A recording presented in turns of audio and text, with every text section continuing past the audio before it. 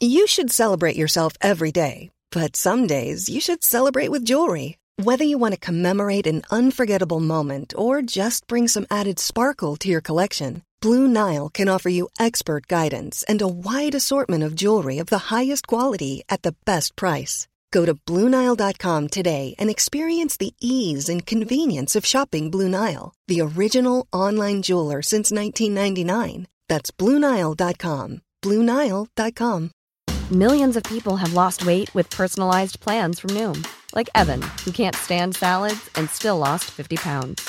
Salads generally for most people are the easy button, right? For me, that wasn't an option. I never really was a salad guy. That's just not who I am. But Noom worked for me. Get your personalized plan today at Noom.com. Real Noom user compensated to provide their story. In 4 weeks, the typical Noom user can expect to lose 1 to 2 pounds per week. Individual results may vary.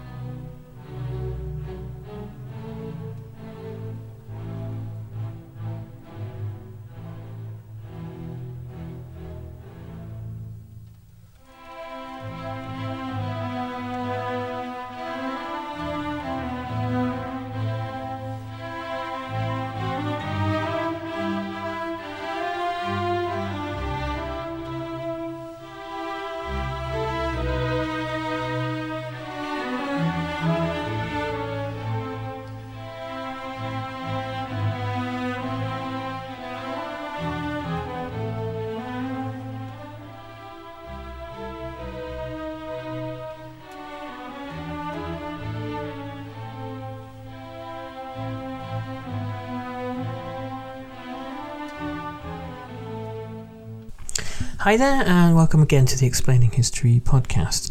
Tonight I'm looking at a phenomenal book, which I'd urge anyone to read. Stalin's Nemesis, The Exile and Murder of Leon Trotsky by Bertrand Patinaud.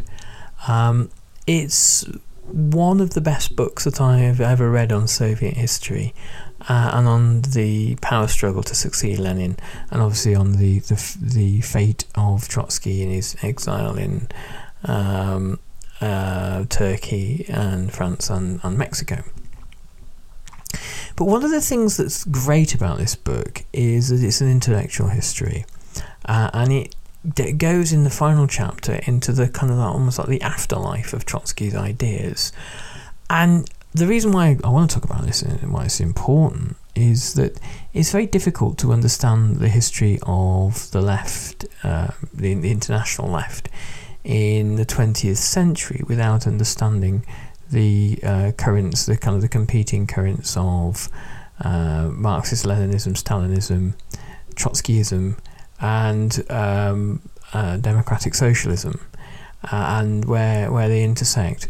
And there are some surprising aspects to the kind of the story of Trotskyism, of his kind of adherents, and people who in some ways saw them as themselves as his disciples. There were those who eventually spiraled off to essentially neoconservatism and neoliberalism, and who reject entirely Trotsky's ideas. And there are those who have carried the torch of Trotskyism in some variety or another into the 21st century. So I suppose, how do we think about Trotskyism? What is it? And Trotskyism, I suppose you could define it as a less a kind of political program and more a critique.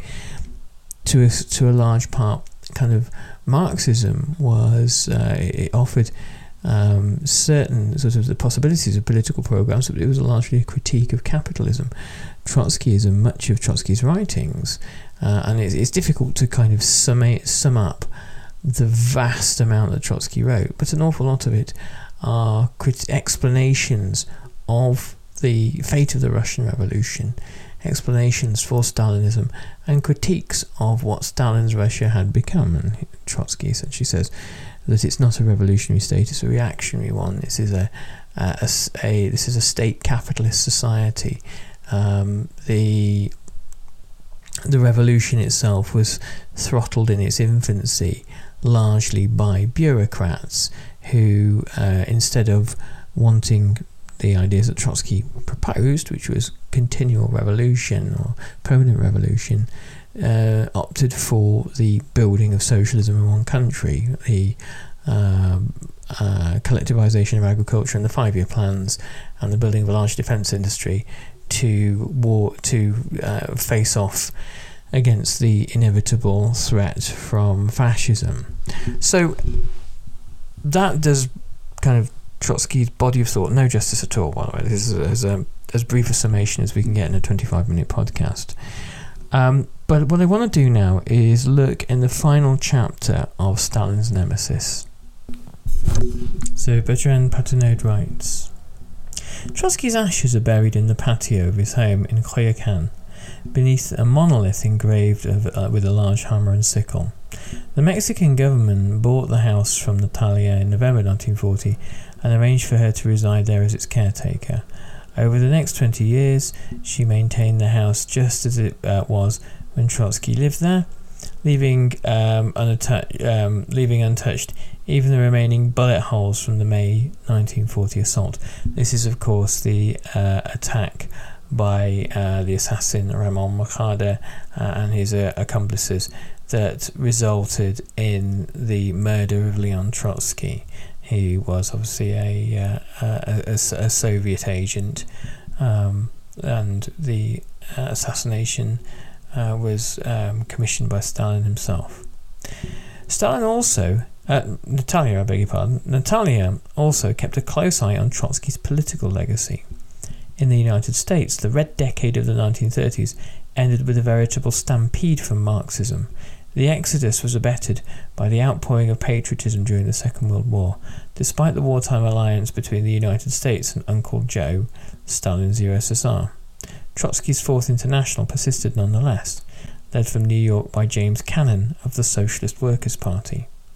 Into the post-war years, the Fourth International continued to adhere to Trotsky's old position that Stalin's USSR was a degenerate workers' state, a designation it also applied to the Soviet bloc countries of Eastern Europe, which had been occupied by the Red Army at the end of the war. So let's unpack that a little bit. So there was, during the 1920s and 30s, a large and confident democratic and revolutionary left in America, of revolutionary parties and societies, a large Communist Party of the USA. There were radical and revolutionary newspapers sold in most of the major cities on the East Coast. There was an active trade union movement, and this the crises of the 1930s only swell the ranks of this kind of working class movement in America. Anything that is associated with Marxism after about 1944 suddenly becomes incredibly politically toxic, and there is a realization that America's wartime relationship of convenience with the USSR will come to an end at a certain point, and perhaps is a higher price has been exacted by Stalin than the USA would ideally want to have paid. Sean McMeekin's book Stalin's War, of which there's been some controversy. I'm still hoping to get onto the podcast one of our listeners who we had some really interesting debates about it as a book. I think it has some merits, but it's is a problematic read. But Sean McMeekin's argument is that the infiltration of the USA by the USSR, even during the 1930s, was quite extensive, and Roosevelt bears a lot of blame for this. In Sean McMeekin's view, complacency. Not sure, but we'll come back to that another time. But the point being that there's this sudden and noticeable and radical sea change in American public opinion away from socialist parties and ideas. Natalia was increasingly sceptical of this assessment of the the American Socialist Workers' Party, which survived into the 1950s and 60s of the Soviet Union. She believed that, were Trotsky alive, he would not consider the post-war USSR to be any kind of workers' state. Privately, she told the leaders of the Fourth International that Stalinism had now completely destroyed the revolution, and that the so-called people's democracies of Eastern Europe were nothing more than Soviet vassal states, which I think is a fair assessment. The last straw for Natalia was the Korean War, which broke out in June 1950, and which Trotsky's disciples portrayed as a mortal struggle of the colonial peoples of the East against American imperialism. Natalia resigned from the Fourth International, a decision she explained at great length in an open letter to its executive committee. In it she recalled that the greeting sent to her by the recent Congress of the Socialist Workers' Party, which had assured her that the party continued to be guided by Trotsky's ideas. "I must tell you that I read these lines with much bitterness," Natalia said. "As you will see from what I am writing to you, I do not see his ideas in your politics." So let's unpack that. So the posthumous kind of carriers of the Trotskyite torch looked upon the events like the Korean War as a struggle between the colonized peoples and American imperialism, and Natalia Sedov, Trotsky's widow, believed that this was a nonsense, and that all that Trotsky would have looked at it would have been a war between two imperialisms, and that the Soviet-backed North Korea and eventually Maoist-backed North Korea waging war against America had no moral legitimacy, certainly was not interested in representing the oppressed peoples of Asia, nor capable of representing their interests, nor had any mandate to do so. So she looked upon this as a kind of like as a nonsense. Stalin's death in March 1953 was a major turning point in Soviet history. Lavrenti Beria was executed later that year, as the terror came to an end and the camps began to release their prisoners. Emerging as Stalin's successor, Nikita Khrushchev delivered a momentous speech in the 20th Party Congress of February 1956, denouncing Stalin's crimes and his cult of personality. Khrushchev limited his criticism to the wickedness of Stalin and his henchmen, carefully avoiding a wholesale indictment of the Soviet system. Khrushchev's de-Stalinization led to the political rehabilitation of selected victims of the terror, though not the defendants in the major purge trials, and certainly not Trotsky, whose name and image had been thoroughly erased in Stalin's time from books, museums and films. Trotsky remained useful as a Soviet bogeyman. However, when Mao Zedong accused Khrushchev of revisionism and challenged his leadership of the world communist movement, the Kremlin condemned the Chinese communists for their neo-Trotskyist deviation. After Khrushchev's speech, Natalia addressed a letter to the Soviet government, in the person of Clement Voroshilov, her husband's old antagonist, going back to the days of the Russian Civil War. As chairman of the Presidium of the Supreme Soviet, Voroshilov was now formally head of state. Natalia wrote to him to ask for information about her son Serozha. The last news that she heard about him was his arrest in 1937 as a mass poisoner. Natalia never received a reply to her letter. There were many members of the kind of the wider Trotsky family, including Trotsky's son Lev, who died in very suspicious circumstances in Russia, or who were shipped off to the gulags and never heard of again. But to go back to this rehabilitation or not of certain figures, but definitely not a Trotsky. Trotsky's name by the 1930s, and certainly by the 1950s, had become a synonym for all that was bad with the revolution, all that had not occurred, all that had failed, all that had been unable to happen. And it becomes so divorced from any meaningful reality. It becomes a sort of like the equivalent of kind of right-wing conservatives and sort of fascist types at the moment describing anything they don't like as woke.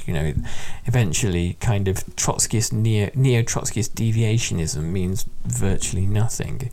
It means you're not following the Stalinist, Marxist, Leninist party line. The fact that Mao viewed Khrushchev as doing essentially the same thing, I guess, sort of speaks volumes, really. It's interesting that of all the places for Trotskyism or post-Soviet Trotskyism to take root, the place where it grows its deepest roots really is the United States. There was a steady stream of earnest young intellectuals, journalists and revolutionaries from America who made pilgrimages to Trotsky's home in Khorasan, and some staying there, others working for Trotsky. Back home in America, the development of the Socialist Workers' Party, of which a kind of a variant arrived in Great Britain in the late 1960s and is the kind of SWP of now.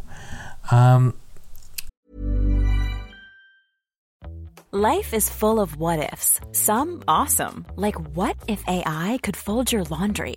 And some, well, less awesome, like what if you have unexpected medical costs? United Healthcare can help get you covered with Health Protector Guard fixed indemnity insurance plans. They supplement your primary plan to help you manage out-of-pocket costs. No deductibles, no enrollment periods, and especially no more what-ifs. Visit UH1.com to find the Health Protector Guard plan for you. Even when we're on a budget, we still deserve nice things. Quince is a place to scoop up stunning high-end goods for 50 to 80% less than similar brands. They have buttery soft cashmere sweaters starting at $50, luxurious Italian leather bags, and so much more. Plus, Quince only works with factories that use safe, ethical, and responsible manufacturing. Get the high-end goods you'll love without the high price tag with Quince. Go to quince.com/style for free shipping and 365-day returns. Hiring for your small business? If you're not looking for professionals on LinkedIn, you're looking in the wrong place. That's like looking for your car keys in a fish tank. LinkedIn helps you hire professionals you can't find anywhere else, even those who aren't actively searching for a new job but might be open to the perfect role. In a given month, over 70% of LinkedIn users don't even visit other leading job sites. So start looking in the right place. With LinkedIn, you can hire professionals like a professional. Post your free job on linkedin.com/people today. Was under immense scrutiny from the US government, and Bertrand Patenaude writes, on the afternoon of the 27th of June 1941, a team of FBI agents and US Marshals raided the branch headquarters of the Socialist Workers' Party in Minneapolis and St. Paul. They received a large amount of radical literature, 2 red flags, and an autographed photo of Trotsky. On the basis of this and other evidence, the federal authorities charged 29 Trotskyist militants with conspiracy against the US government. 4 of the accused were national leaders of the Socialist Workers' Party: James Cannon, Farrell Dobbs, Al Goldman and Felix Morrow. 14 others were connected to the Teamsters, including Ray Rainbolt, the chief of the Union's Defense Guard, and Dorothy Schultz, Hank's wife and Twin Cities secretary of the Workers' Defense League, as well as former Koyukon guards Jake Cooper and Emil Hansen, the better half of the disgruntled duo Bill and Emil. The indictment contained 2 counts, the first of which was charged the defendants with conspiracy to overthrow the government of the United States through armed revolution. The prosecution sought to demonstrate that the accused took their inspiration from the Russian Revolution and the ideas from Lenin and Trotsky, and accordingly, certain of the defendants would, and they did, go to Mexico. This is part of the indictment. To Mexico City, Mexico, there to advise and to receive the advice, counsel and guidance and directions of said Leon Trotsky. The second count invoked the Smith Act of 1940, which made it a criminal offence to advocate the overthrow of the US government. Among the evidence presented in court was Trotsky's photograph and his writings, along with the published works of Marx and Engels and Lenin. So it's all fairly flimsy stuff. All the defendants were cleared of the conspiracy charge, but 18 of them were found guilty of violating the Smith Act, including Cannon, Dobbs, Goldman, Cooper and Hansen. Their prison sentence ranged from a year and a day to 16 months, and they began serving on the 1st of January 1944. The Communist Party aided the Justice Department in prosecuting, here's the interesting bit, prosecuting these Trotskyists by providing incriminating documents, some of which had been collected by Sylvia Caldwell, Cannon's secretary, who was an informant for the NKVD. After she was exposed by a communist defector in 1954, she was brought before a grand jury, refused to testify, including invoking her Fifth Amendment right against self-incrimination. She finally confessed to her NKVD past before a second grand jury in 1958. So you have the Communist Party of the USA, a Stalinist institution, a Stalinist party, part of Comintern, helping the US government to hunt down and prosecute Trotskyists. And sometimes when one thinks about the imperative of solidarity and the kind of the mind rather boggles with the outrageous cynicism of Stalinists working with the epitome of capitalist state power to persecute another. One of the most telling stories in the kind of like the afterlife of Trotskyism was that of James Burnham. James Burnham, who, along with Sidney Hook, in 1933 had organised the American Workers' Party, which had merged with the Communist League to form the US Workers' Party the following year. He led the Trotskyist wing within the party, which was subsequently thrown out, and formed the Socialist Workers in the end. It formed the Socialist Party of America, which eventually the Trotskyists were forced out of that too, and formed the Socialist Workers' Party in 1937. The Trotsky was a correspondent with Burnham. They wrote to one another throughout the 1930s, and Burnham was a great admirer of Trotsky's, but later became a kind of one of his bitterest enemies. Bertrand Patenaude writes, James Burnham, once Trotsky's most formidable adversary and bête noire inside the Socialist Workers' Party, turned his thesis about a brave new world of bureaucratic collectivism into a hugely successful book, The Managerial Revolution, published in 1941. As far as influential books on political science of the 20th century goes, this is kind of up there with the best of them. The Managerial Revolution is a hugely groundbreaking book for a whole range of reasons, but we won't talk about that now. The book stirred enormous controversy, not least because of the author's apparent cold-bloodedness about the dawning age of authoritarianism pioneered by the Soviet Union, Nazi Germany, and, in Burnham's opinion, New Deal America. George Orwell accused Burnham of looking forward to a German victory in the war and to a totalitarian future, a charge Burnham denied. Orwell later drew on Burnham's dark vision to create his dystopian masterpiece 1984. After the war, the fiercely anti-communist Burnham, who'd had something of a kind of a sort of like a Damascene moment in the late 1930s, fell out with Cold War liberals over their objections to the red-baiting crusade of Senator Joseph McCarthy, and he moved towards the political right. In 1955, the year of McCarthy's downfall, Burnham helped William F. Buckley, Jr. Launch the conservative weekly National Review, contributing as a columnist and a senior editor. So Buckley being really kind of one of the founding figures of modern American conservatism, and the National Review being the kind of the house magazine of the American right. So it shows you how far Burnham had shifted from left to right. But Burnham's kind of advocacy of McCarthyism was that he had seen communism up close. He had been part of the revolutionary left. He was now a convert, and he said basically you cannot fight any liberal enemy using liberal methods. You have to be as ruthless as they are. Burnham and his fellow editors were early and unwavering champions of Ronald Reagan, who they helped get elected to the White House in 1980. In 1982, in a speech he gave to the British House of Commons, President Reagan famously declared, "The march of freedom and democracy will leave Marxism and Leninism on the ash heap of history."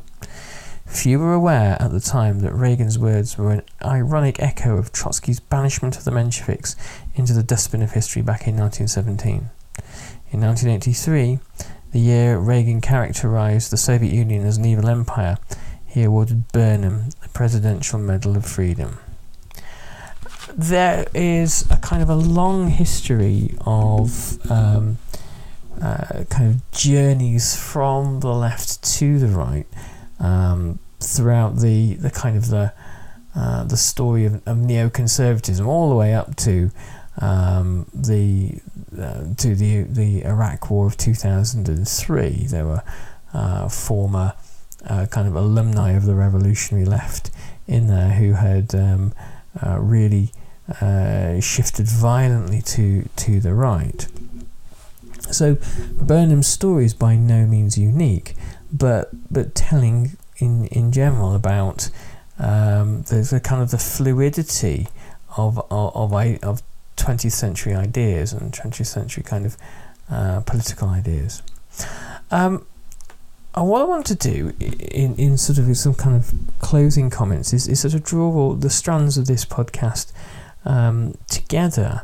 Here you have this figure, this titanic figure in 20th century history, Leon Trotsky, who for good reasons and bad shaped the history of thought in the 20th century, and whose ideas outlive him, as they often do, outlive his violent murder, and whose adherents carry them on in all sorts of ways that were perhaps unintended. I mean, there are all manner of people that attest to being Marxists after Marx's death, who Marx's ancestors and friends and fellow travellers and Friedrich Engels said, well, that's completely not what Marx intended. And Trotsky's ideas have been similarly, shall we say, used, appropriated, and endorsed, rejected, and put to and sort of weaponized in some ways. And it tells us how the central titanic figure of the intellectual has very little say, very little control, very little power, other than, whilst alive, being a man of letters, saying, no, I don't think you're right, and don't quote me on that, and I reject what you're having to say. I mean, and as a result, Trotsky spent a great part of his life in a series of kind of furious debates while Stalin was accumulating his power. Trotsky was in exile, angrily arguing with other people on the left on kind of revolutionary points of order of economics and diplomacy and dialectical materialism and all these sorts of things. And one of the kind of the characteristic features of the revolutionary left is this kind of endless schismatic or schismatism, perhaps, which is always a gift to the forces of capitalism, and one of the reasons why they seem to relentlessly win everything all the time. Anyway, on that bleak note, I'll finish. I've added an interesting article to the Explaining History website, all about the kind of the state of the far right around the world at the moment. So go and check it out. So I'm sure it's an entertaining read. And I'm looking to add a little bit more content here and there. I'm doing a few shorts on our YouTube channel, some things for students and things of general interest. So check that out, and I'll catch you on the next Explaining History podcast. Take care, everybody. All the best. Bye-bye.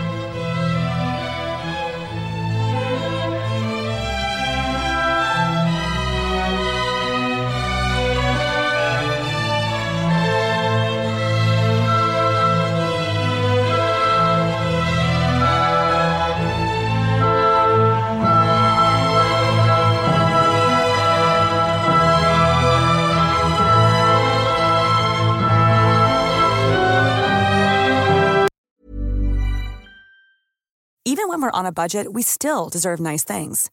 Quince is a place to scoop up stunning high-end goods for 50 to 80% less than similar brands. They have buttery soft cashmere sweaters starting at $50, luxurious Italian leather bags, and so much more. Plus, Quince only works with factories that use safe, ethical, and responsible manufacturing. Get the high-end goods you'll love without the high price tag with Quince. Go to quince.com/style for free shipping and 365-day returns. When you make decisions for your company, you look for the no-brainers. If you have a lot of mailing to do, Stamps.com is the ultimate no-brainer. Use the Stamps.com mobile app to mail everything you need to keep your business running with up to 89% off USPS and UPS. Make the same no-brainer decision as over 1 million other businesses with Stamps.com. Use code PROGRAM for a special offer. That's Stamps.com, code PROGRAM.